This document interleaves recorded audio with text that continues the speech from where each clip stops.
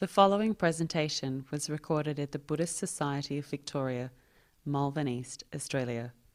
Please visit our website at bsv.net.au.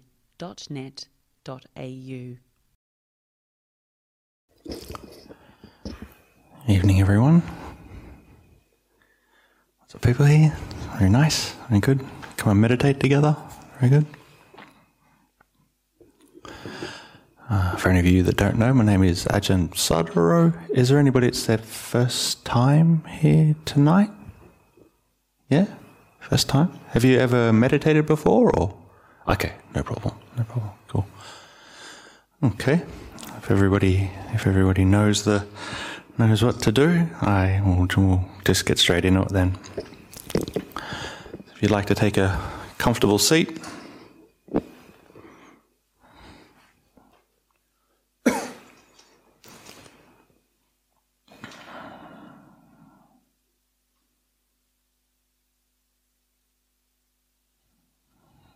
You can just start by taking a few deep breaths.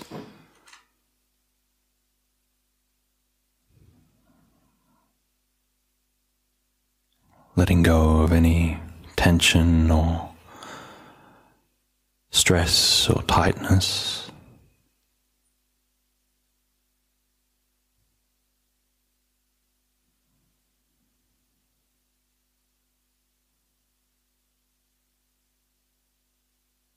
When you take these few deep breaths, you can also just notice and check in how you might be feeling right now.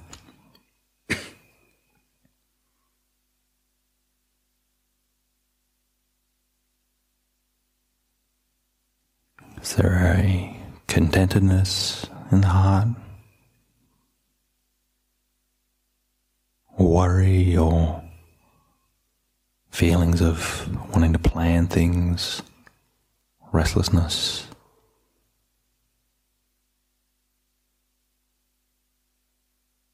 Just check in with however you feel.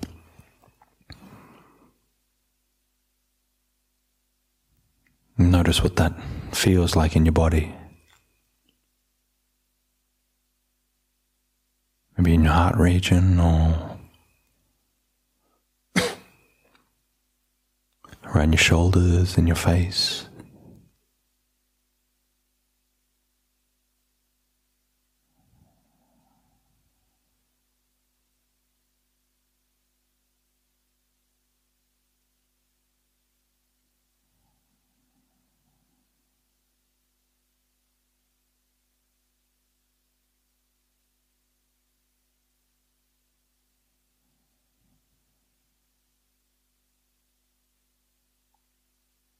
And again, with your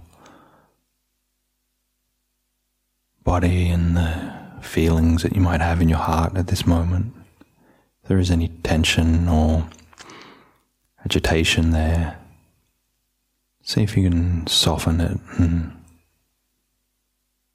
simply let it be, let it melt away.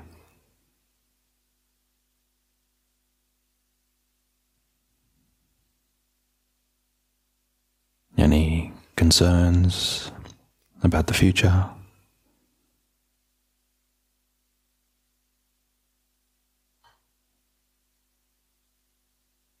Any nagging thoughts from the past? See if you can put these down.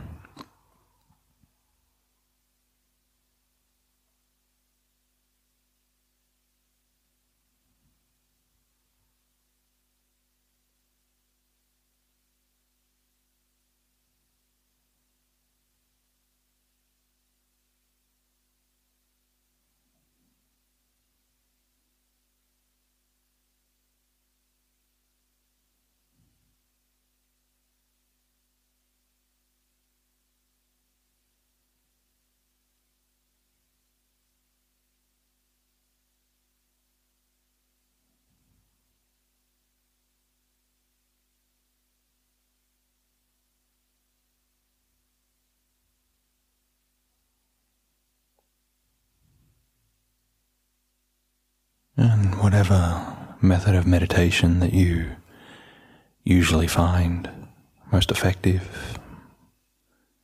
Might be the breath, or observing the sensations in your body, or repeating a mantra, or spreading loving kindness.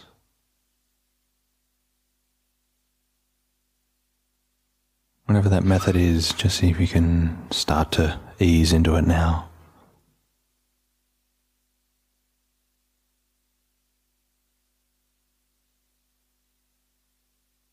Just let your awareness embrace this object.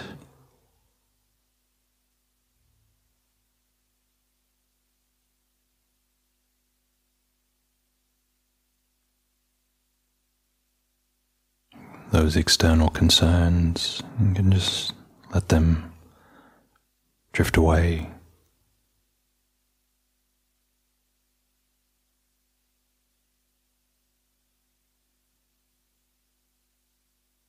Just rest in this awareness on your object for the next few moments.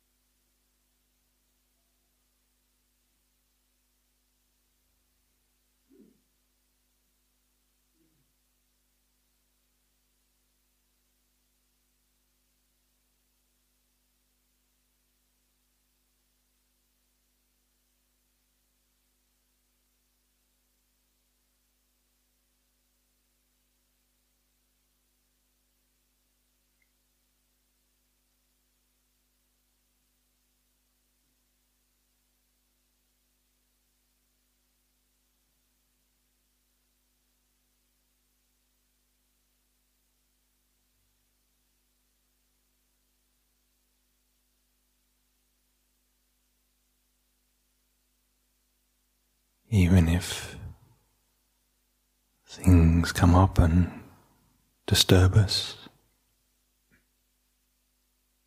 Maybe a thought that you just can't let go of.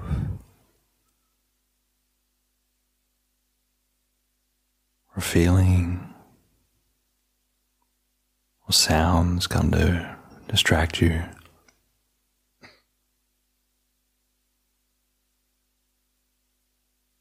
Just see if you can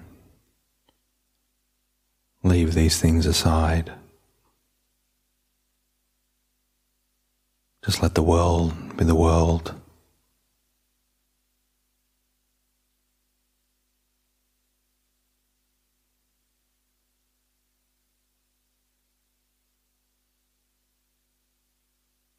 It's not your job to focus on them.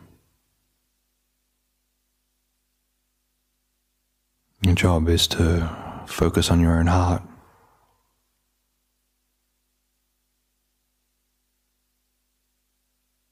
Focus on your object of meditation.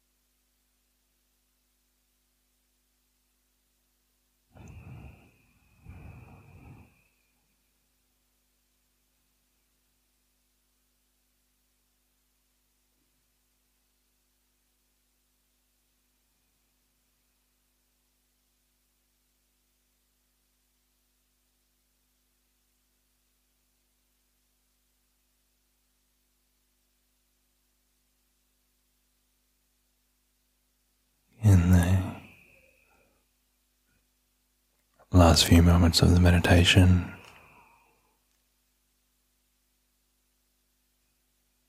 See if you can change your awareness now. And just place it in that spot where you usually feel different emotions, like joy or gratitude.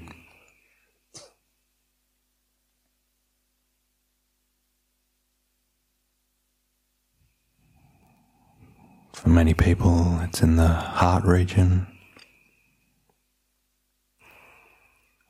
Might be in the stomach, or even a lot of people maybe even feel it in their head somewhere.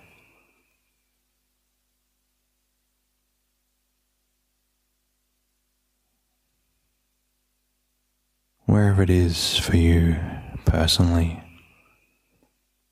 just see if you can let your awareness rest at that spot for a few moments. And again, notice how you're feeling. Is there restlessness, agitation, or calm, stillness?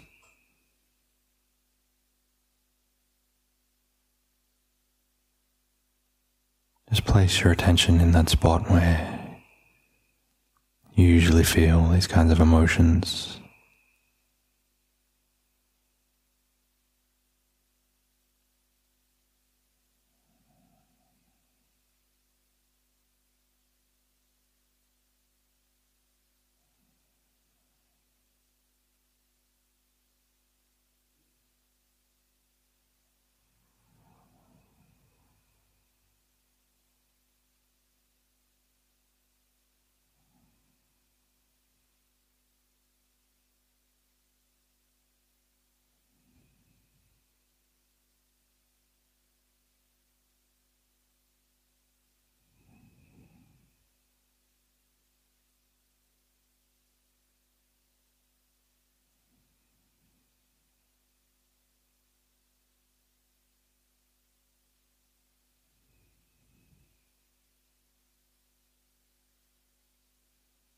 And as you keep your attention and your awareness in this spot,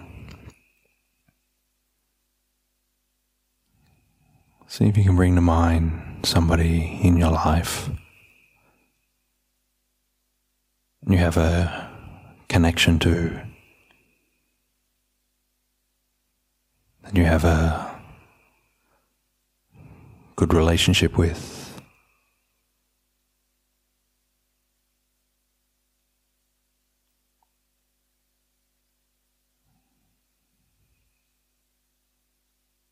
Doesn't even necessarily have to be a human, it can be an animal, it might be a pet. Just someone who it's easy for you to feel kindness or compassion towards.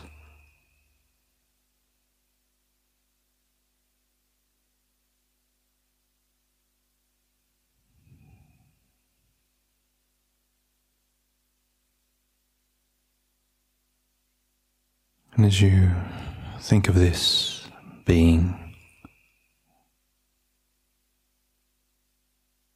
just notice that you do want them to be well. You don't want them to suffer.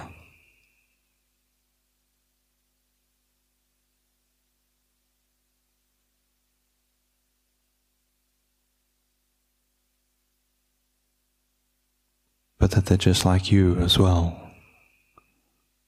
Sometimes they do suffer. Things don't go right.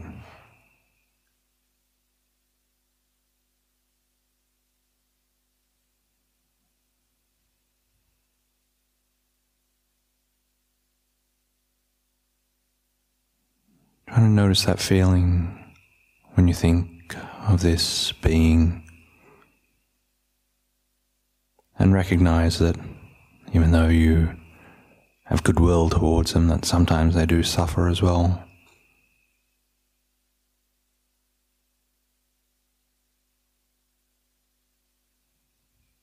What's that feel like?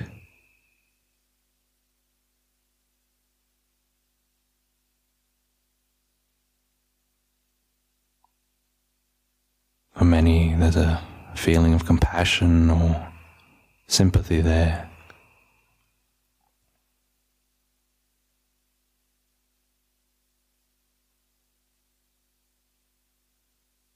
This feeling that we wish them well, but we don't want them to suffer. We wish them to be free from that suffering.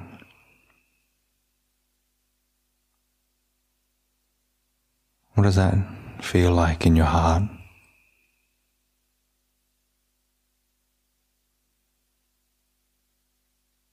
See if you can extend this feeling of compassion or kindness towards them.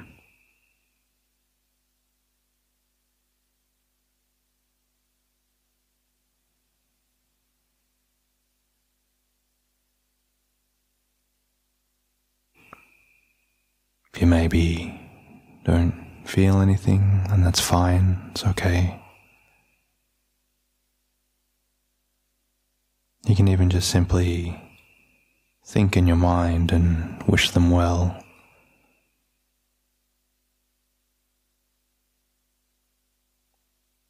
May you be free from suffering.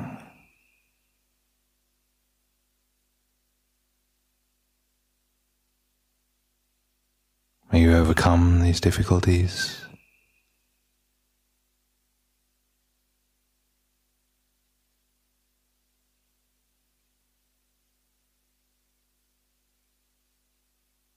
May you find happiness and contentment.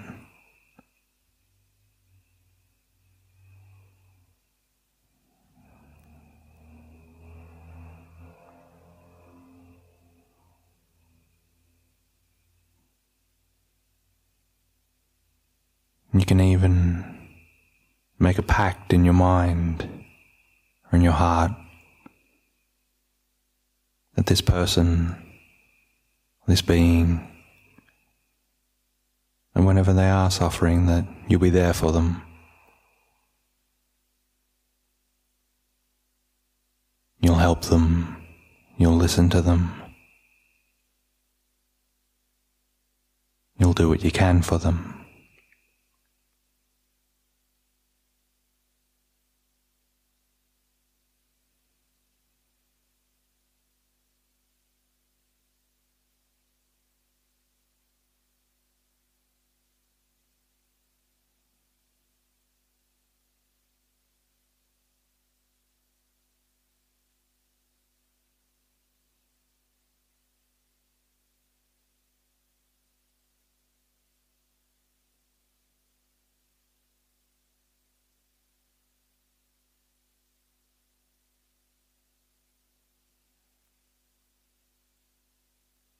And again, keeping your awareness in this area in your body that you usually feel, these emotions, maybe your heart.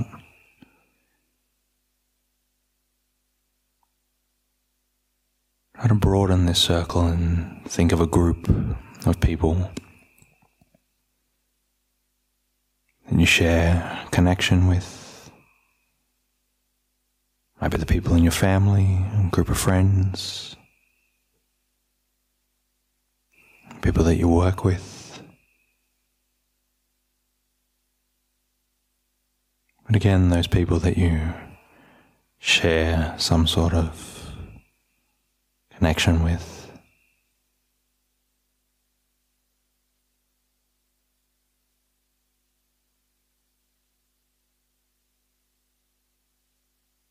Again, just notice within your heart that these people around you,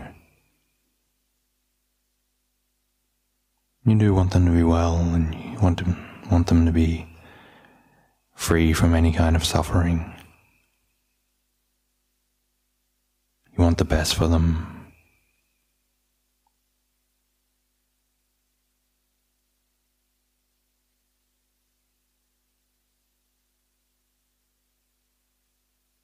But again, that at some level,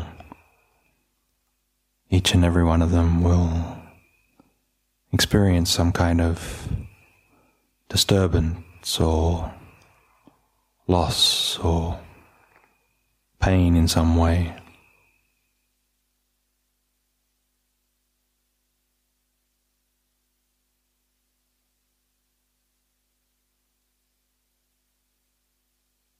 Again, try to sink into that feeling in your heart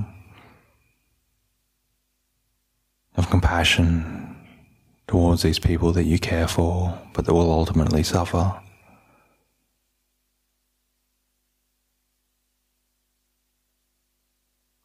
You can extend this compassion towards them. Let it fill up your own heart.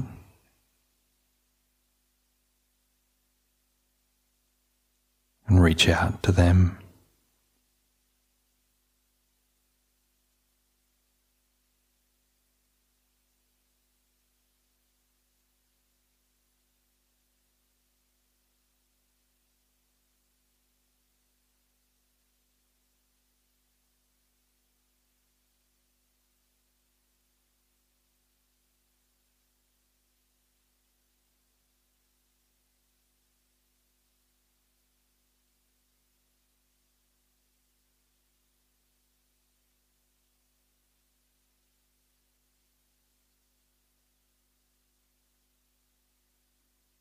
Again, if you don't maybe feel that, that's okay. It's sometimes hard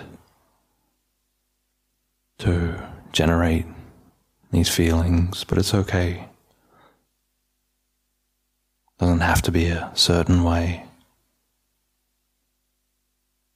Again, you can just extend those thoughts of compassion towards these people.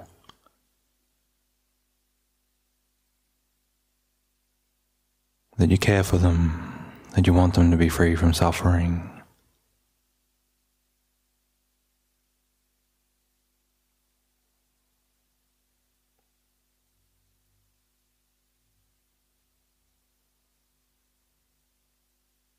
That you want them to lead a free and joyous, happy life.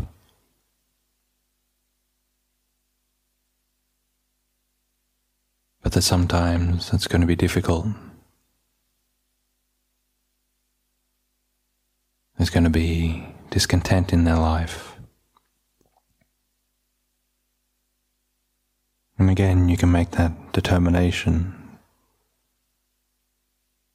And if I notice that they're suffering, I'll reach out in some way. I'll do what I can to help. I'll do what I can to alleviate their suffering.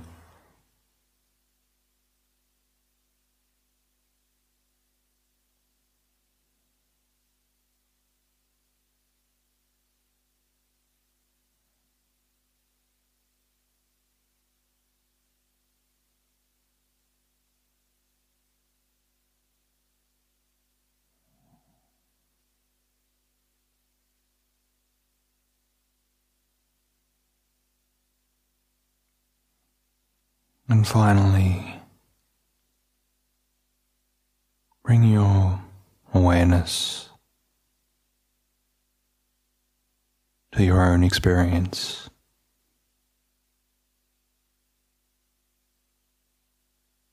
Of you as a being right here,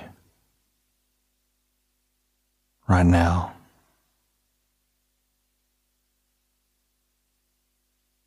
And look into your own experience.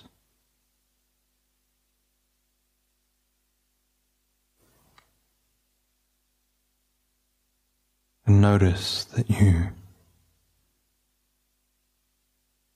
deeply at the bottom of your heart, want to be well, you want to be happy, you want to be free.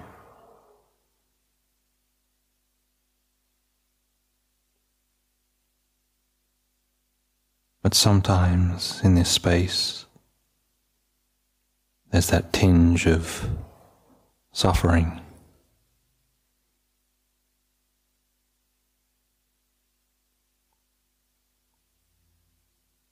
There's those things that go wrong, that cause us discomfort and pain, and they weigh on us.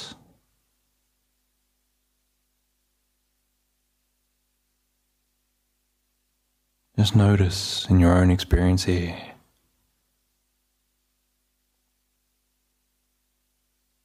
that you do suffer in some way. You're like everybody else. You share this common humanity with them.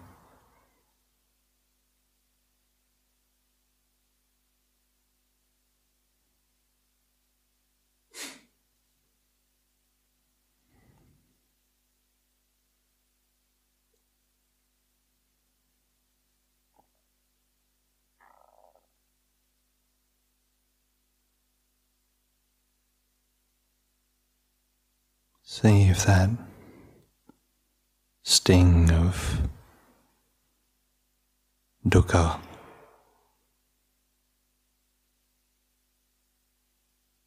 can just let it dissolve.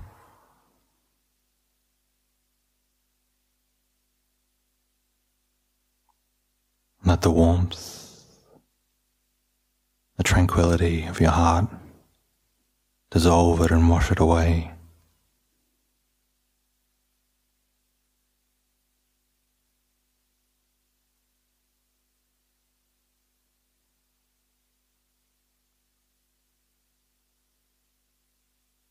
And if you can't, that's okay.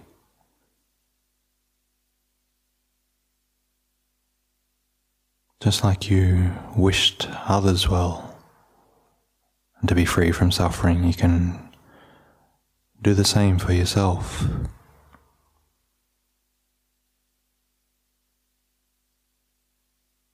You can tell yourself, I recognize that my existence is the same as everyone else. We all share this common humanity of suffering.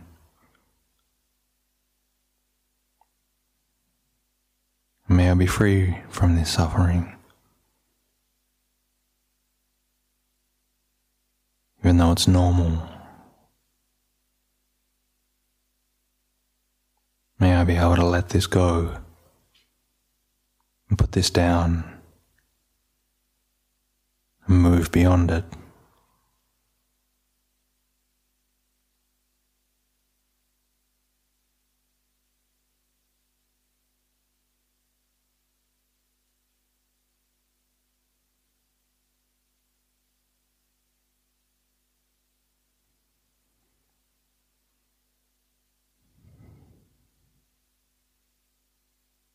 You can just wish yourself well.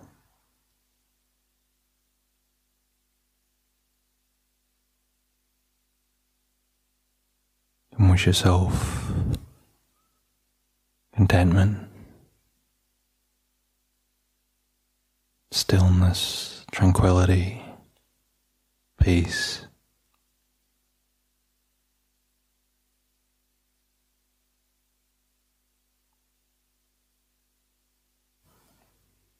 You can wish yourself joy and gratitude.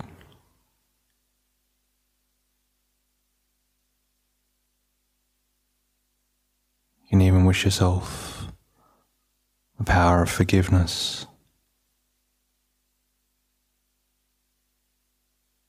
both towards yourself and towards others.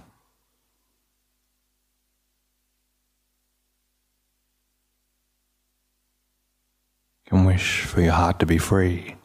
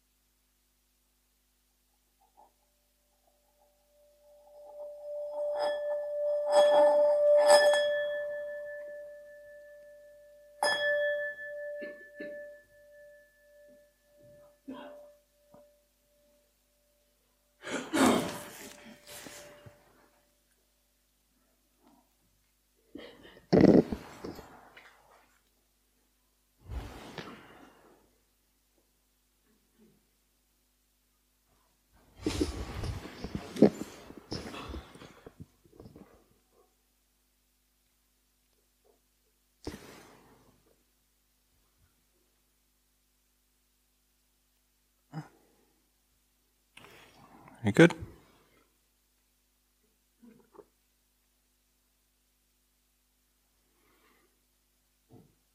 Hopefully had a nice sit.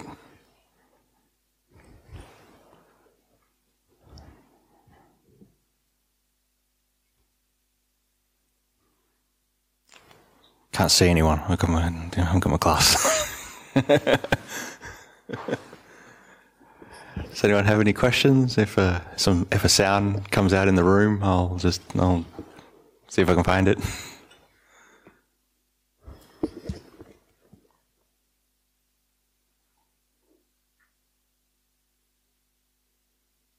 No?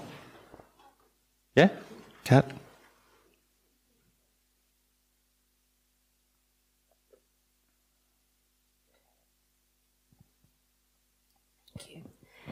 Hi, it's Kat. Yep. I'm just asking like a follow-up question to my other question the last time you took a Monday night. Right. About like the moment, like the feeling where you feel like you get better and it's like this is going heaps good and then suddenly everything gets a lot worse and then you go, wow, this is really going heaps bad.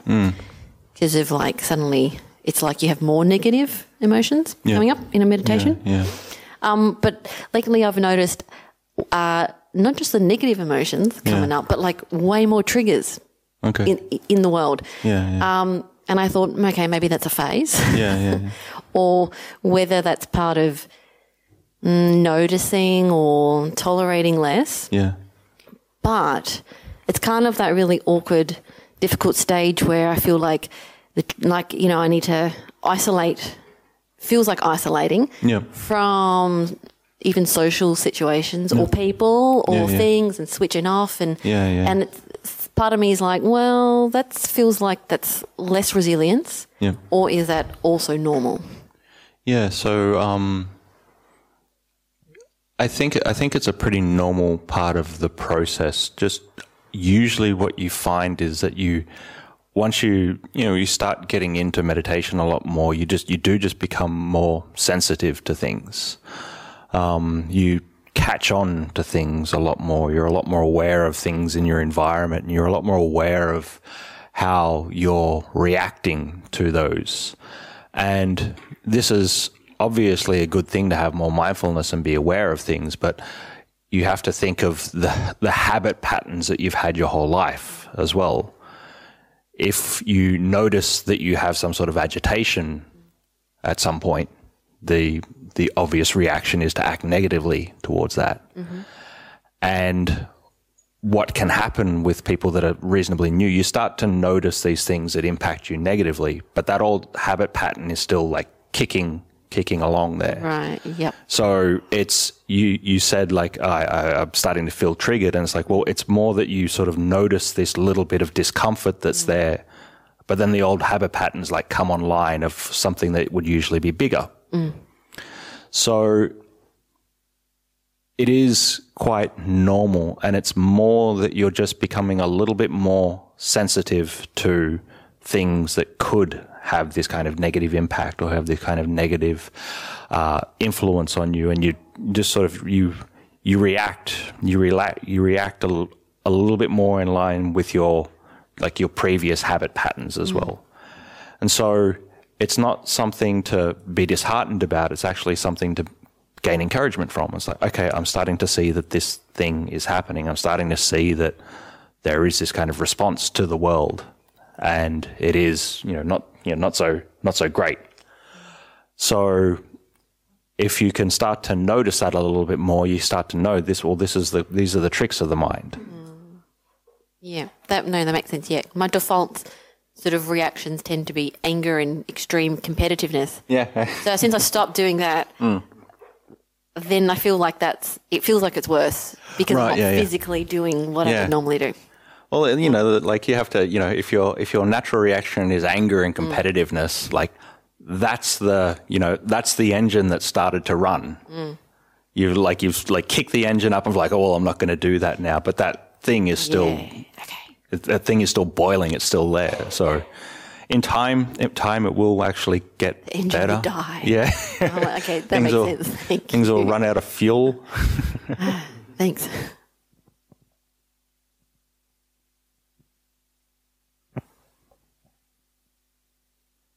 Anything online, Ignacio? Or? Yep, we do have a couple of online questions. Yep. Okay, so first one, Ajahn, metta meditation is said to reduce hate. What kinds of meditation help to reduce delusion?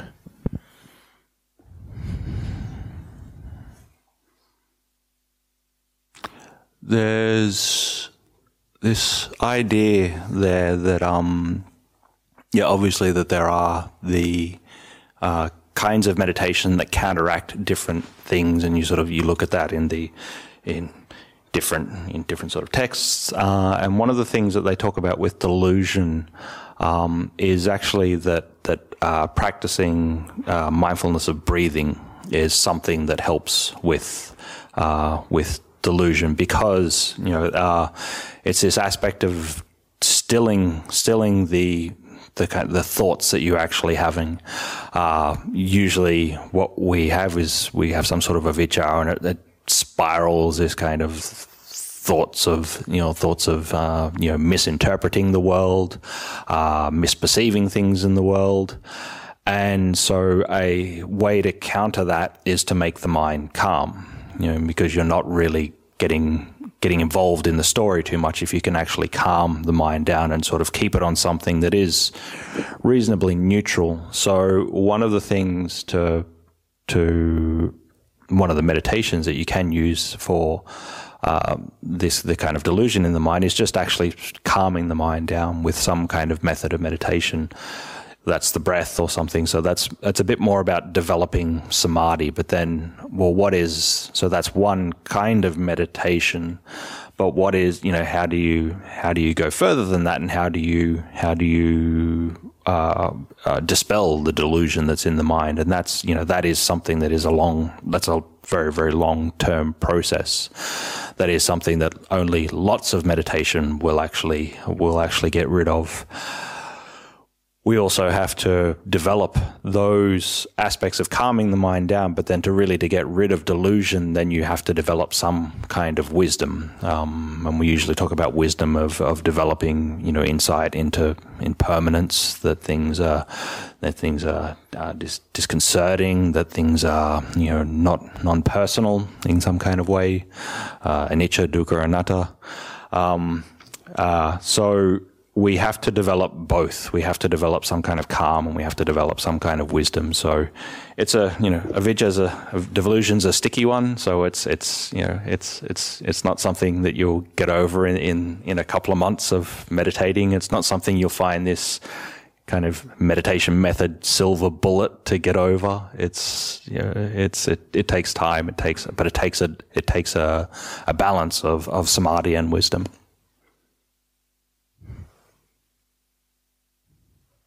Yeah? Yeah.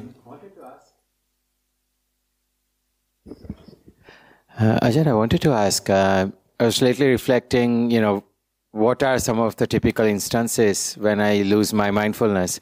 Over the last couple of years, I've been spending a bunch of time, meditating in Thailand and here. So now I have some luxury to reflect on, my weak areas. So I realized, Ajahn, let's say, for example, desire, or let's say sensual desire, is one of the weakness areas.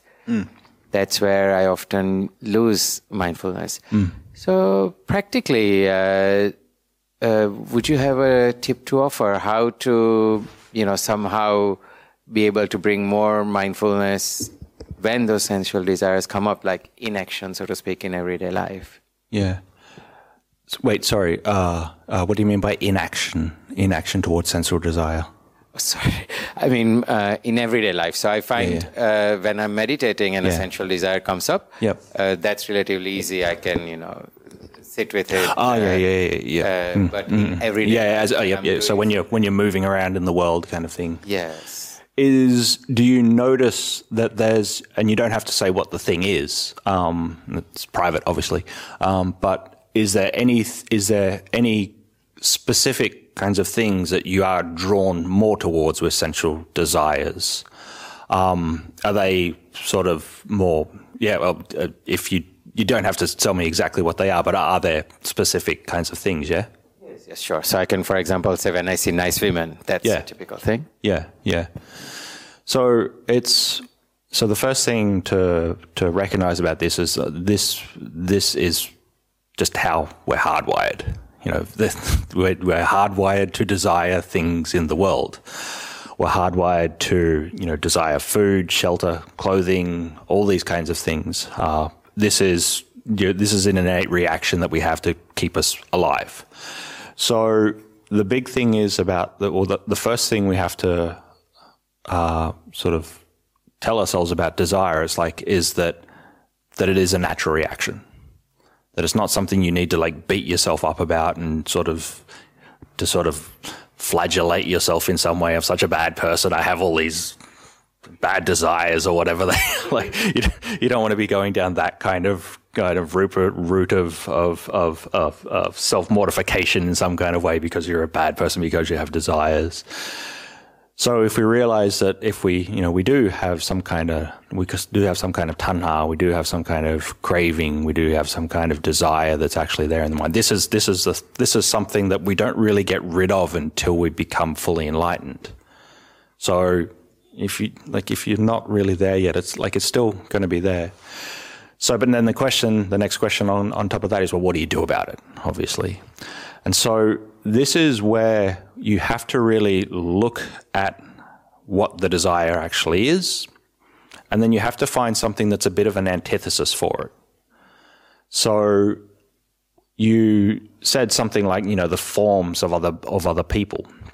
And I think, a big thing that we do as monastics, and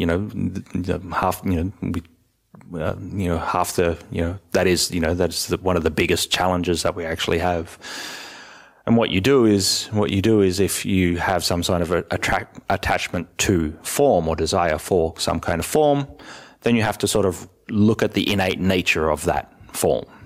So you might look at, the form of a person, but and it's like, oh, that's a good looking form, but you have to, if you look at it a little bit more closely, it's like, well, what's that form really like? What is it really, what is it, if I get up really, really close to it, what's it like? Is the skin, is it that, is a piece of skin that good?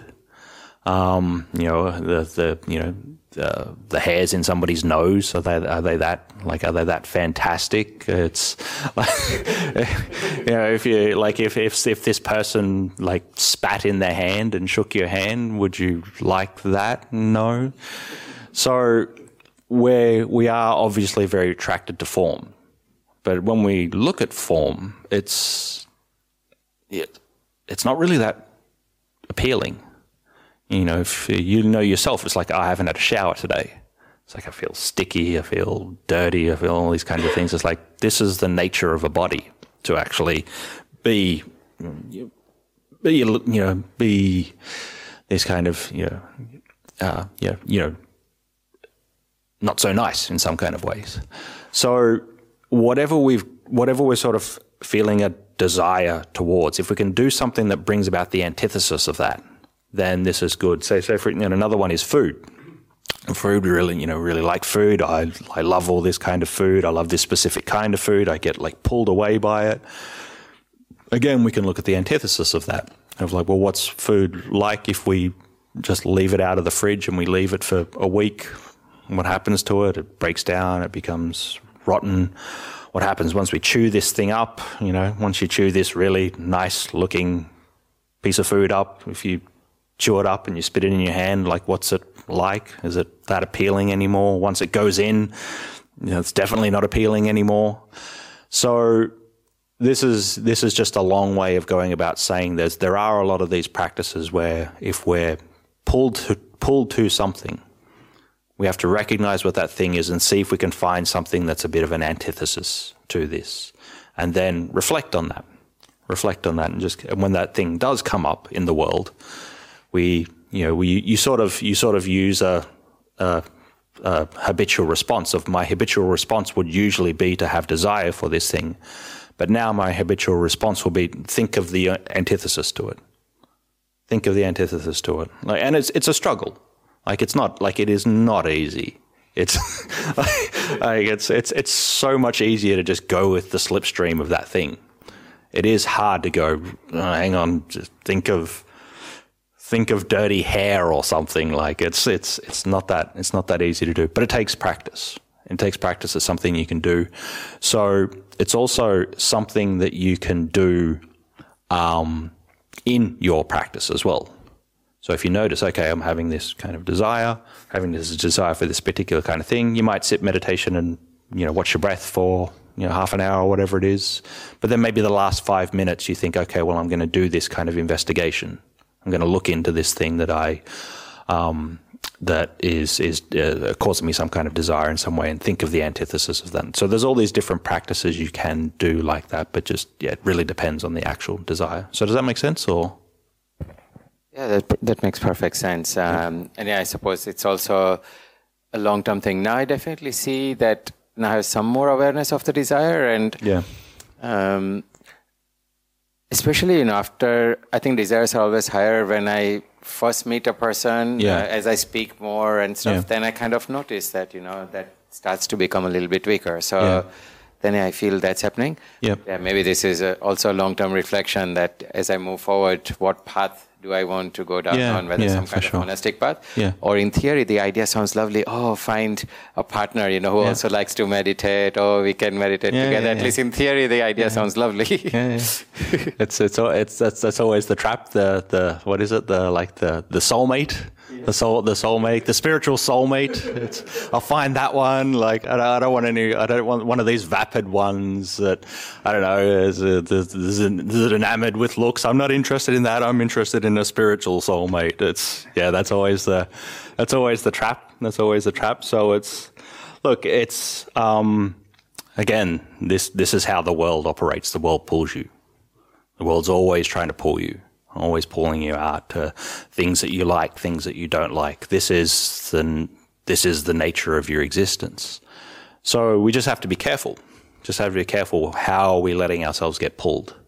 And so if you can see how you're getting pulled, then it's not as hard to fall for the tricks.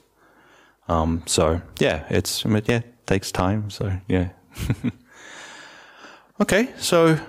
It's 9 o'clock. It's 9 o'clock. We unfortunately don't have any more time for any more questions. If there are any questions more online, we can sort of note them down and we'll get to them at some other point. Sorry if somebody's got an important question, but we'll look at them and see if we can answer them at another time. With that, we might call it a night then. All the best to everybody. Hope you have a nice, safe trip home.